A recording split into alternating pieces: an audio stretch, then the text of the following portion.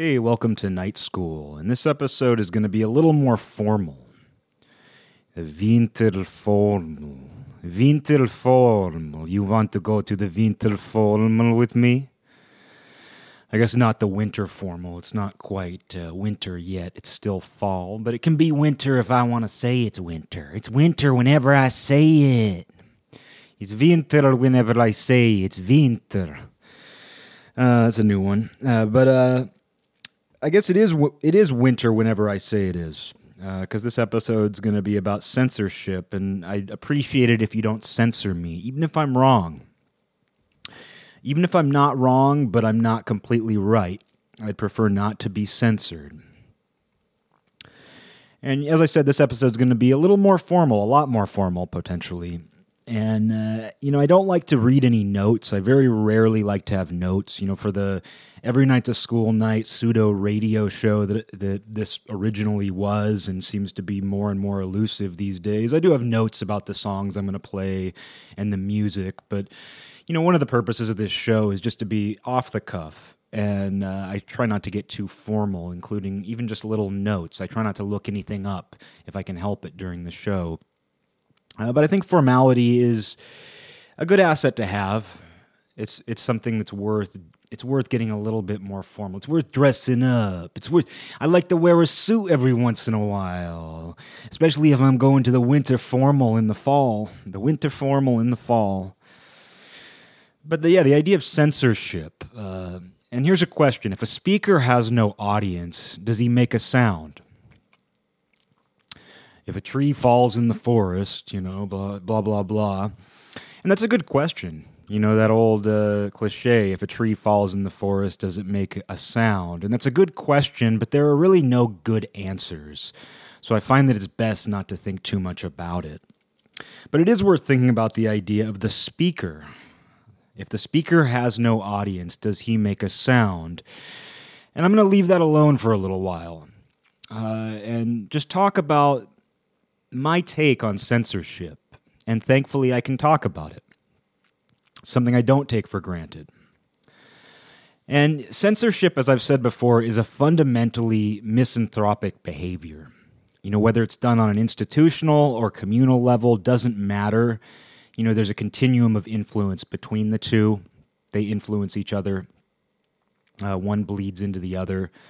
It doesn't matter what the political, ideological, or spiritual root is, and the alleged greater good is too subjective to take into consideration, in my opinion. But censorship, it's fundamentally misanthropic, that is, hateful of humanity. And that doesn't mean you can't tell someone to go away or otherwise limit your exposure to people or ideas. God knows that's essential to me and anyone who wants anything resembling happiness or contentment in your life. You don't have to be friends with anyone you don't want to be, and you don't have to listen to everything they say. But boundaries aren't censorship. Censorship is a much harsher form of devaluation that comes from a belief that certain people are too dumb to be exposed to certain ideas, which, of course, fluctuate depending on the time and place. It's not like there's one set definition throughout time of what ideas people can be exposed to or not exposed to. It really changes. And I think that's what makes the idea of censorship inherently corruptible. And you see, it's funny because you see anyone who's in a quest for influence or power inevitably uses censorship to some degree. And it's funny seeing this play out politically right now in the U.S. because the left and right both favor the common people, but only our common people. Again, to invoke that alien view, seeing things from that alien perspective, a UFO looking down on Earth, we basically have two groups talking about how our common people and blue-collar workers are marginalized and misunderstood, but your common people and blue-collar workers are stupid and need to be babysat and given limited rights of expression, and we need to control their consumption of ideas and police their language. And, it's very easy to see that in the modern left as, they're the most vocal and have had the most influence on Not just institutions like universities, colleges, but we also see it playing out in the media, movies. It's very much from the influence of the modern left. But we know that the right is very capable of doing the same thing.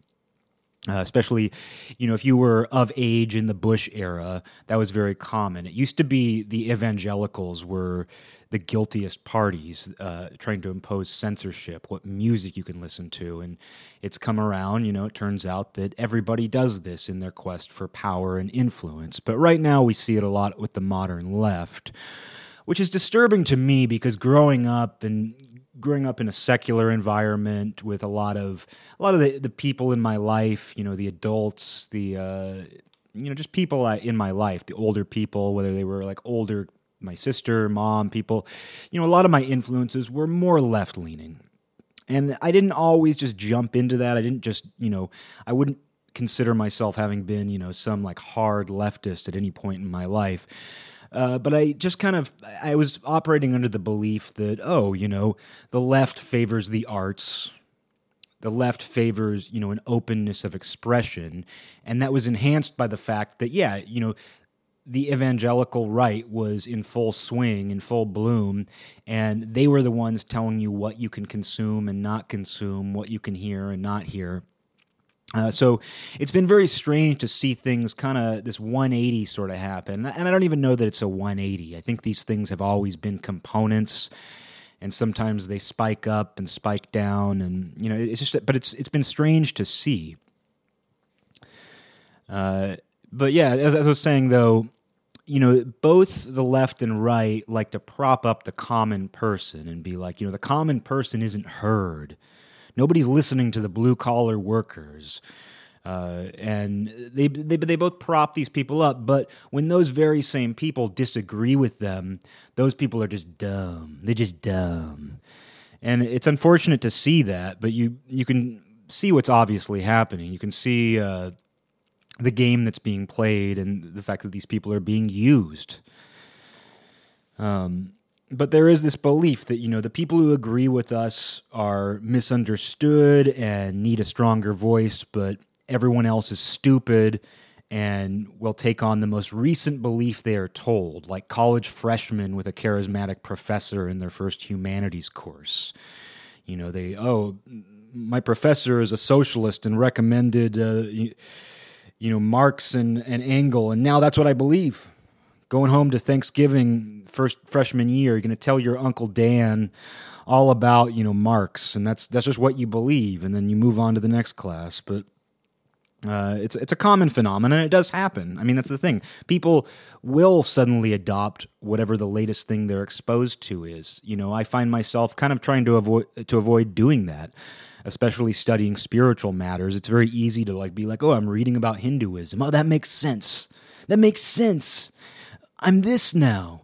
Oh, that's what I should do. Because there's almost this pressure. When you hear an idea, there is almost this pressure to agree with it or to contend with it. And I think it's a good exercise to be able to listen to ideas and be like, I can take things from this, but they're not necessarily telling me what to do. And if I think they are, that's really just me trying to, make sense of this. And just because you make sense of something doesn't mean you agree with it. But there is that sort of college freshman effect. It is a real phenomena where someone's exposed to an idea and they immediately adopt it, especially if it's presented to them in a certain way by a charismatic person. It's a phenomena that we see play out. We've seen it play out forever. It still plays out everywhere, for good and bad, and everything in between, certainly everything in between. But limiting people's voluntary exposure to ideas and the ideas themselves, for that matter, not just the people speaking those ideas, but the actual ideas, it's a nightmare when we see it play out in an authoritarian or totalitarian environment like Stalinist Russia or Nazi Germany. But in a generally free society, it means that someone might adopt a belief like the college freshman, but the odds are they will be exposed to another one just as quickly and easily. College freshmen will take another class next semester, and they might do a 180 when they read John Locke or something. But, the fact that they can be exposed to a succession of ideas, and that allows them to, they might drop one and pick up the other, or they might hold on to components of each. And that's probably better, because someone who adopts a variety of beliefs over time, especially conflicting ones, will be a more well-rounded person who understands the dynamics of different attitudes and belief systems, but they must have the opportunity to check them out if they're able to find some kind of synthesis, middle path, or most important of all, to have empathy and understanding as it relates to where those ideas come from and why people have them. If you put people in a box, though, they will stay there, either because they can't leave or out of spite. Like if the college freshman comes home for Thanksgiving and, is just going off about the Communist Manifesto, just every other sentence is about Karl Marx, kind of like someone does when they first start dating someone or they have a crush on someone, how they have a way of mentioning that person in like every sentence. Oh, well, Judy thinks... Oh, I heard this thing from Judy. People do the same thing with ideas and people who are responsible for ideas. Or like a college freshman who gets into Marx will find a way to work Karl Marx into fucking everything.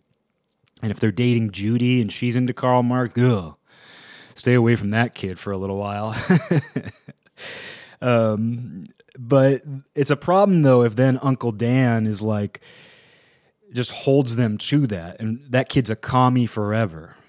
The nephew, I don't know what the nephew's name is, just nephew. It turns out his name is Nephew with a capital N. If Uncle Dan just puts the nephew in a box, or if the nephew puts Uncle Dan in a box, be like, Uncle Dan's he's a Republican asshole and he's going to be that forever. And maybe he will if he's Uncle Dan, he probably will. But,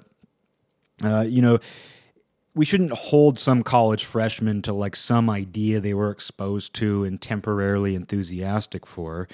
And that goes for ideas that we see as much more insidious too. And I think, there's something insidious about communism, in my opinion, the way it's played out throughout history. It's one of those things where, no, I can't disagree with the basic ideas of it. But when you see something play out in such an inherently corrupt and I don't even need to go into that, but it's just when you see something play out in the same way over and over again, you're just like, well, maybe we should change the name of this at the very least. Maybe we shouldn't use the same name for this thing that manages to, result in brutal authoritarianism whenever it plays out, or in most cases.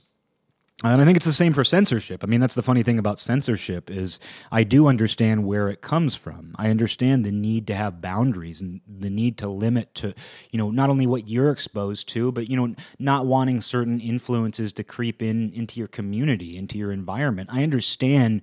It's not that I'm sitting here like, I don't understand why anyone would limit anybody. Why don't we just listen to everybody say everything? I don't want to live in that world, I don't want to live in a world where I'm forced to listen to everything all the time. I mean, it already kind of feels like that, and I think that's contributed to a lot of the censorship. I think it's this overexposure to everyone's ideas all the time through the internet, through all this stuff. And I'll say again, I don't social media shame, I don't phone shame, but I do think having this proliferation of ideas and expression has led us to be like, God, we got to stop this somehow. We got to limit it. But we don't really take personal responsibility for what we're hearing. And instead we're like, someone else has got to do this for me. I don't want to hear about how Uncle Dan thinks that we need a wall around the border. So I think that Facebook should ban him. Ban him. Instead we want these other people to do it for us. It's like we want other people to impose this discipline rather than taking responsibility and developing our own self-discipline. And in having that self-discipline, you're more likely to be able to listen to ideas that might not be agreeable, or you might agree with them for a time and you can move on because you do have some kind of filter. So there's a level of self-responsibility in all of this, but that doesn't mean that I don't understand the impulse behind censorship. I mean, I probably enact very minor forms of censorship in my own life all the time, but I try not to impose it on anybody else. But the idea still stands that if you put people in a box, they will stay there, either because they can't leave or out of spite. And it's strange to me how some of the most vocal proponents for this new wave of censorship, especially coming from the left, And it comes under all these names. You don't hear these people typically saying, like, I'm pro-censorship. I'm pro-censorship. You don't typically hear that. But in Western countries, there's these different manifestations of the same idea, and they all basically boil down to some form of censorship, deplatforming. It's all rooted in the same impulse, and it all becomes corrupted in similar ways when we try to impose it on people. But yeah, it's interesting that some of the vocal proponents of censorship as a catch-all word in Western countries are also the most vocally against prisons.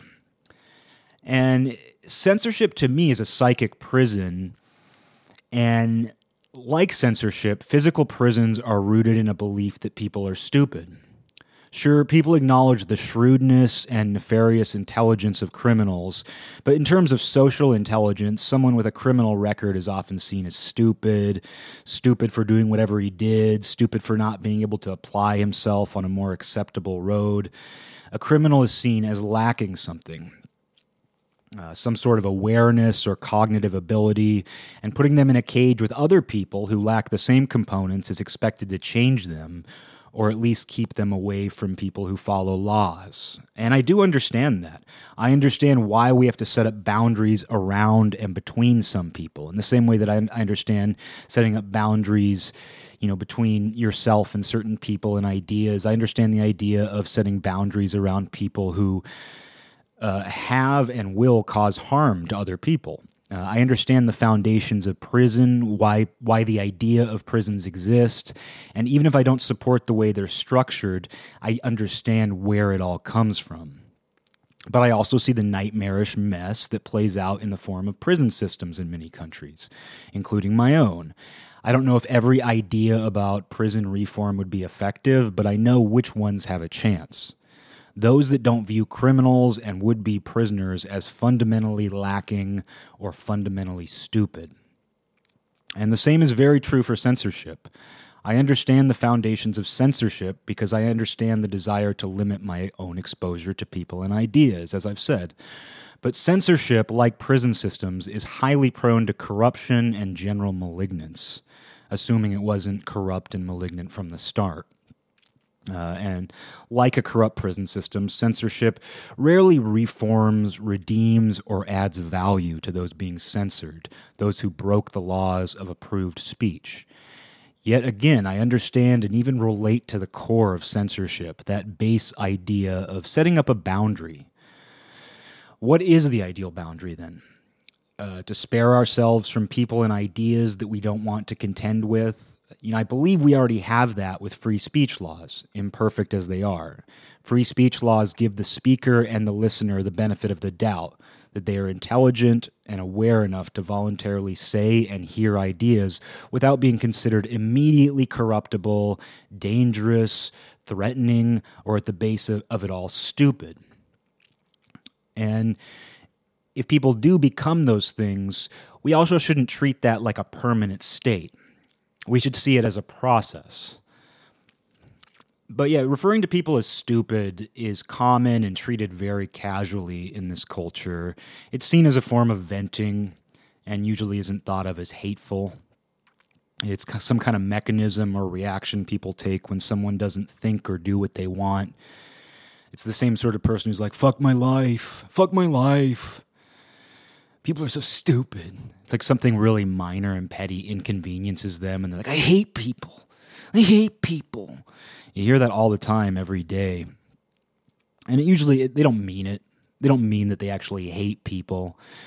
But it's this desire to, you're giving up responsibility for yourself, and you're saying, because people are stupid, something bad happened to me. And maybe sometimes that's true. I don't know. You slipped on a banana peel. Someone was stupid and didn't throw it out. I don't know. But still, it's a sort of victim mentality. People are stupid, and I'm the smart one. It's like the Hot Topic shirt I talked about in the Patriots episode, the New England Patriots episode I did. I love that I can say that. The New England Patriots episode I did. But I was talking about that, how, like it's like the I see dumb people shirt. It's like playing off the Sixth Sense. There was that black shirt with the white writing that Hot Topic used to sell. Maybe they still sell it. I'd be impressed if they still sell it this in 2019. Everything old is new again, so they probably do sell it. But it says, I see dumb people. And yeah, you look really dumb wearing it, for one. But it reminds me of that whenever I hear people say it. Otherwise intelligent people, because I do see people as fundamentally aware and intelligent. I've had to learn to do that more, but I have, in effect, done that. And it doesn't mean I'm not disappointed. It doesn't mean that I don't scratch my head a lot of the time. It doesn't mean that I don't slip on banana peels and wonder, like, who the hell put that there? And then wonder why I was the one who fucking stepped on it. You know what I mean? Like, oh, how come I didn't notice it? It's one thing that someone put the banana peel there, but, I'm the one who stepped on it. How come I didn't see it? You got to ask yourself those kinds of questions. But that idea, it's this very casually accepted idea to say, people are stupid. Why are people so stupid? They don't agree with me. They don't do what I expect them to do. They sometimes inconvenience me. It's very common and acceptable. And it doesn't seem that hateful when you hear it put that way, when you hear someone just casually make that kind of comment. But what makes it hateful is that what we value in ourselves as a species is intelligence, and not some strict academic definition of intelligence like IQ or some other measurement, but a basic awareness. I've talked on here before about how in the story of Adam and Eve, the tree of knowledge gave them awareness. So there's a long history of equating basic awareness, self-awareness, as the essence of knowledge and therefore intelligence. So to say that people are dumb or stupid in the context of censorship is to say that they are so lacking in awareness that we have to police their thoughts. And censorship is a way of saying that certain thoughts and the people attached to them have no value. Because we see people as inherently stupid and therefore prone to whatever comes their way, they're just going to adopt whatever idea they hear. They're susceptible to everything bad. We're basically saying they're stupid. And because we measure people in terms of their awareness, which is the most basic form of intelligence we have, we are basically saying they have no value. They have no value according to the basic measurement of awareness. So we must control what they see, say, hear, all of that. And that measurement of awareness, it's naturally arbitrary and completely biased because, as I said, it's usually a reaction to people not doing what you want or what you think is right. And calling someone stupid is to strip away their value, and that's inherently hateful, given that most of what we define as hate on a societal level is the view that someone or their group has no value. That's the basic idea between, this, catch-all term of hate and hatred as it's used today. It basically means that person sees certain groups as having no value. So if we don't think that people have any value, if we think that people who lack awareness have lesser or no value, in a way that's a form of hatred, and trying to control them as a result is an act of hatred. And just that entire devaluation of people, that's what leads to bad shit. Thinking people have no value. And it's no surprise that the devaluation of Trump supporters, justified or not, has led to this punch a Nazi in a face slogan that paints the word Nazi with a very broad brush and thus gives you, many more opportunities to punch, assuming that you're actually a person of action, which few people are. And I don't support violence, but I'm not a pacifist either. I can imagine circumstances where violence appears to be necessary, and, you can see those circumstances play out around the world. There are examples in history of nonviolent Buddhist monks training in martial arts to fight off Muslim invaders centuries ago. Everyone has a limit, and in the same way that hatred is a universal human trait to contend with, regardless of your spiritual or philosophical stance, so is the closely related idea of violence, which is the correlated action related to the feeling or emotion of hatred. Violence is how hatred plays out in terms of action. It is the punch that goes along with the devaluation. It is interesting, though, that hate has become such a brand name, and that's not new. Of course, hatred, the idea of hatred and the way it's used most often in Western society has become completely alienated and abstracted from its base definition as an emotional disposition or reaction. And I'd say it's a long-form reaction rather than an immediate one like anger. It's probably the gradual result of anger experienced over and over, anger experienced over and over again, and not necessarily justified, but sometimes justified, will lead someone to develop a hateful stance. It's almost like some kind of residual anger or disgust. But it has become a brand, one that people project onto others and one that people willingly identify with, one that they brand themselves with. And you have people who brand it on others with ever-expansive words like hate speech and hate groups, sometimes branding those on as crudely as a cattle prod would. It gets very literal in some ways, kind of like not too different from a scarlet letter. R for racist, H for hateful. And sometimes the people who are doing that branding refuse to acknowledge that hate is a component of the human experience, like other feelings and emotions, and that the finger doing that pointing, their own, is a hateful one. But some people can admit that, and they would claim it's a justified hatred, that it's okay to hate hateful people. It's okay to hate, which sounds like really... that sounds like a really good tweet. It's okay to hate. Sounds like oh man, that's funny. But once again, we're back to the tree falling in the forest, which turns out it isn't a forest, but a maze. And there's no right way out, no answer, except to get away from the fucking tree and not get crushed. It's okay to hate. It's okay to hate hateful people. I feel like that's just a riddle that you're never going to solve. And it's endless. It's endless hate. It truly is.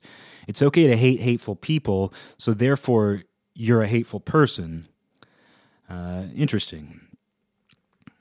It's okay to hate hateful people, and it's okay to hate people who hate people at that point. And it's two mirrors facing each other.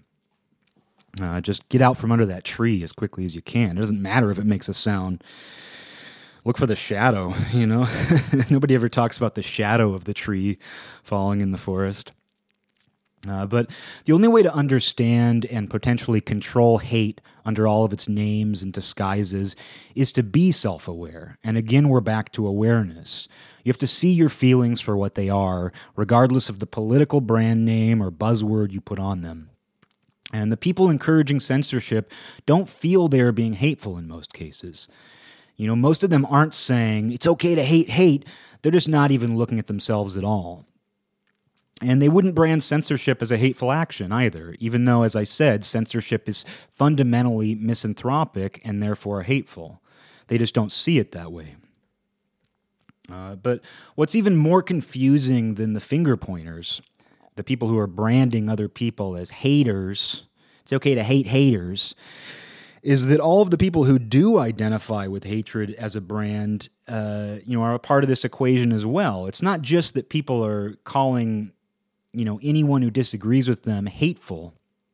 It's that there are people out there, and they've been around for decades, who do identify with hatred as a brand. It's their own brand, and they wear the logos. They wear the swastika swoosh. All of those angry people who choose to put themselves in that box, they are real. And I understand the exploration of hatred in the arts or as some kind of philosophical exercise, if for no other reason than to understand yourself and therefore your own species, your own capacities. And maybe there's even something there that you can use to help people deep below the surface of whatever it is that you're looking at. As I like to talk about, if an idea can come to you from an unlikely or even a despised source, someone who you hate, that idea must be a pretty good fucking idea. That must be a pretty powerful idea if it can travel over that channel, if it can, if that idea can come to you through a pretty treacherous fucking sea, it must be a pretty good idea. And that doesn't mean you have to like the source. It doesn't mean you have to like the person, the ideology, wherever it is you're encountering this idea. But when an idea is when you can recognize something as a good idea or something that you can use, it might not even be a good idea, but it's something that makes you more well-rounded. If that can come to you through an otherwise terrible source, you still have to use it, or you still should. You shouldn't completely deny yourself the opportunity because you never know what good you can use that idea for. Even if it triggers another idea, it might not even be the original idea you heard itself. It might just spark an epiphany, and it could actually ground you even more in the complete opposite of whatever it is you're hearing, of the complete opposite of whoever it is that's saying it. So it's not even about just like agreeing with someone you don't like. You might not agree, but it still might spark something. And it's that opportunity that you're missing out on when we put people in boxes, when we censor. I think a good example is if the person in your class who annoys you the most asks a good question or even gives a good answer to the teacher's question, do you deny the value of what they've said simply because you don't like them, don't like what they stand for? It's very easy to do that. I mean, I remember being in college and there would be that guy in your class who raises his hand every fucking second, and it's always the same guy, and he's so fucking annoying, and you'll never like him. But every once in a while he might say something, and it wasn't me. This wasn't me who was doing this. It wasn't me. But that guy very well might say something insightful. I mean, I still think about like something this one guy who annoyed the piss out of me. I still remember like something he said about his brother, some anecdote, and you always got to love those personal anecdotes in a college classroom. But I remember something he said about his brother, like seeing his brother kind of like follow the same patterns that he had, and it was like, wow, that's fucking insightful. I'm the brother. No, I don't have any brothers. No brothers by blood. But people are worried that by acknowledging repellent people and people are worried that by acknowledging, I don't know, people are just worried. There's this worry behind all of this. It's all coming from a deep place of fear. And they think that in acknowledging repellent people and ideas, it will draw them into the whole sick picture. It's like, oh, if you listen to that person, if you give that person the time of day, if we give that person a public platform, it's just going to draw people into the whole sick picture. And who cares if someone's getting like an epiphany or an idea? We don't want them to get drawn into that whole sick picture. We don't want our 10-year-old to see that horror movie. But they're going to see it in 3 years anyway. They're going to see it at a friend's house. We don't want them to see it. But does that happen? Do people get drawn into the whole sick picture? Sure. But if you don't put a lid on that box, that person might crawl out of the box. They might crawl out of the sick picture. I don't know why I keep saying that. It just sounds good. But that person might crawl out of the box with a more well-rounded perspective that does far greater good, objective good, than branding people and putting lids on boxes. Former drug addicts have some of the best insight into addiction. That former skinhead who's making his rounds on the motivational speaking circuit seems to be pretty popular for a reason. The most powerful insight into self-help comes from people who have been in the abyss and crawled out. When you put a lid on the box, you create an even blacker abyss, and you live under the illusion that you're actually closing it. You can't put a lid on the abyss, and you certainly can't cover it with dirt. The abyss doesn't close, and you can't cover it up. Nobody has ever been saved from the abyss, whether they exist within it or outside of it, whether they believe in the phony illusion of a lid over that abyss. The second you stand proudly on that lid, you realize the abyss has turned into a grate with wide open slats, big enough for you, and by then it's too late.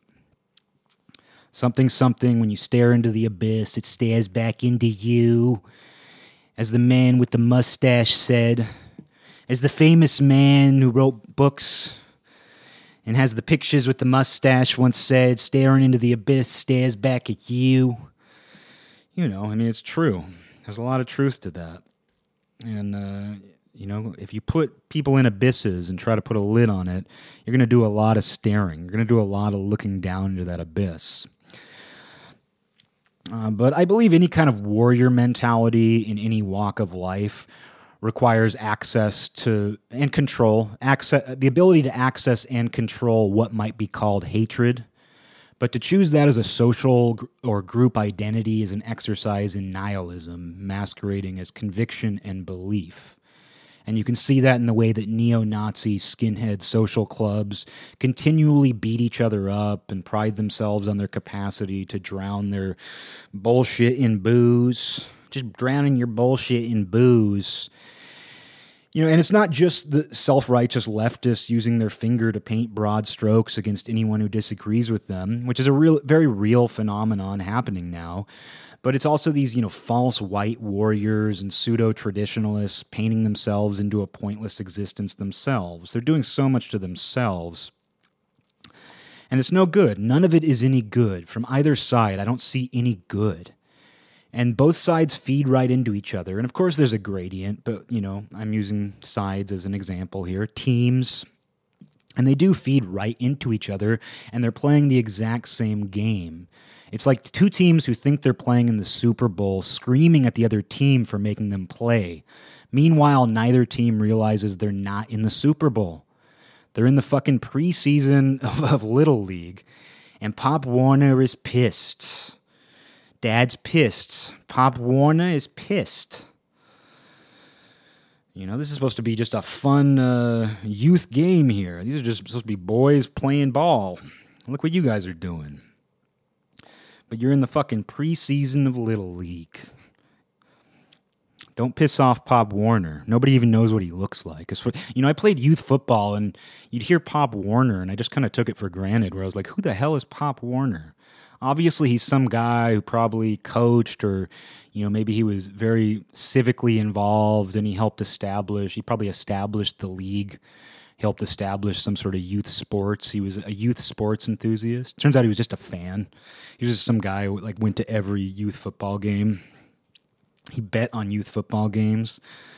But he's pissed off at you for getting mad at the other team for playing in the same game you are. But to get back to that idea of putting a lid on the box, you know, whether you put someone in that box or they crawled in themselves or a little of both, when you try to put a lid on that box, it communicates that someone not only has no value right now, but will continue to have no value. No path to redemption, no hope for growth, no possibility of becoming a person who you can harmonize with when all is said and done. And not only does censorship, deplatforming, all of the manifestations of this same misanthropic action, not only do they somehow, you know, not only do they stop someone in their tracks and prevent someone from becoming someone else, they are often used today to punish an individual for who they used to be, what they said in the past, what they used to read or think about, even who they used to hang out with. So censorship is not only an attack on the possibility of what someone might become, it's an attack on who they are today, even if they're just like you. And, you know, you might attack someone today who's just like you because of who you thought they were at one point. And again, it's this proliferation of information, this documentation of people. And that's the strange thing about these things we use. Again, no social media shaming. I'm pro-social media. But the fact that, like, you can look at something from the distant past and be like, I'm looking at something that was produced by the same person I know today. And it's like, people can't just delete everything. You know, we shouldn't live in a world where you have to delete every trace of who you were. You know, it's not just not how it works. That's not how individuation, that's not how your own personal transformation has to work, by just constantly, like, monitoring, basically censoring your past self. And, you know, obviously certain things are, you know, more insidious than others, but still, we are existing in this world where we're not only attacking the possibility of what someone might become because of who they are today, but we're also attacking who they are today because who they were then. And that just shows you how time is just a circle, man. Time is just an excuse to attack people. That's kind of how this seems. Time. What's the purpose of time? Ask Pop Warner. Ask Pop Warner what the purpose of time is. It's just to attack people. It's a way to figure out the best it's a way to figure out the best time and place to attack someone. But that is the aspect of it, is you're attacking the possibility of what someone might become when you try to put them in a box, or even if they've crawled in themselves, when you try to put a lid on that box and sit on it. It's a complete negation of hope, and the human spirit for that matter. It's a complete negation of hope and the human spirit, and that is why it is misanthropic. That is why it is hateful. Anything that prevents someone from becoming what they could be is misanthropy in its purest form. It is hate. And to get back to the original question at the very beginning of this whole episode, if you take away not just the audience, but the possibility of an audience from a speaker, do they make a sound? If you take away the possibility of an audience from a speaker, do they make a sound? And unlike the tree question, this can be answered. They do make a sound, but only they hear it. And it echoes and repeats in their head over and over again with no opportunity for release. When someone has been censored, they don't stop thinking and they don't stop speaking, but they certainly do stop listening. If the ideas they want to hear aren't acceptable, then nobody else's are either. And their ideas become even more malignant, even more poisonous. And it's even worse if they're not entirely alone and they do find some hole to crawl into with others just like them. That is the abyss. And a lot of good conversations come out of the abyss, but the conversations going in aren't what you'd call good, though they're very interesting if you want to learn something. And that's what you miss out on if you try to put a lid on it. You miss out on that opportunity to learn. And sometimes the best learning comes from the people that you least want to hear from, the people that you least want to gain insight from. And no, it's not just the pundits accused of hate speech who are hanging out in the abyss. It's anyone who unfriends anyone who thinks differently from them.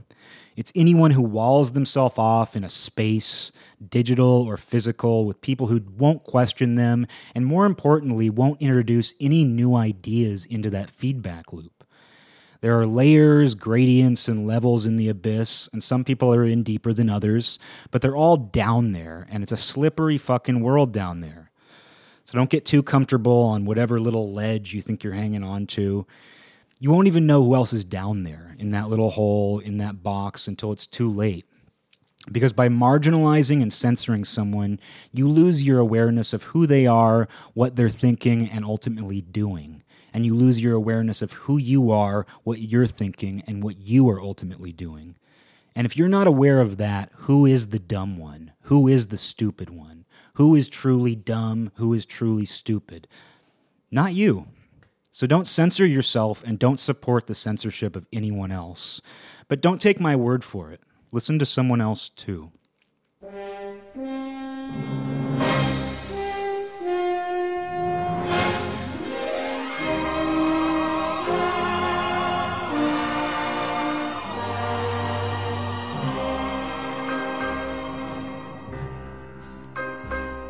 This land is mine.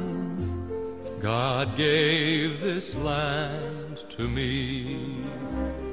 This brave, this golden land to me.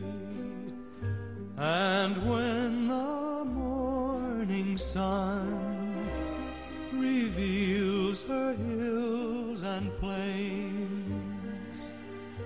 I see a land where children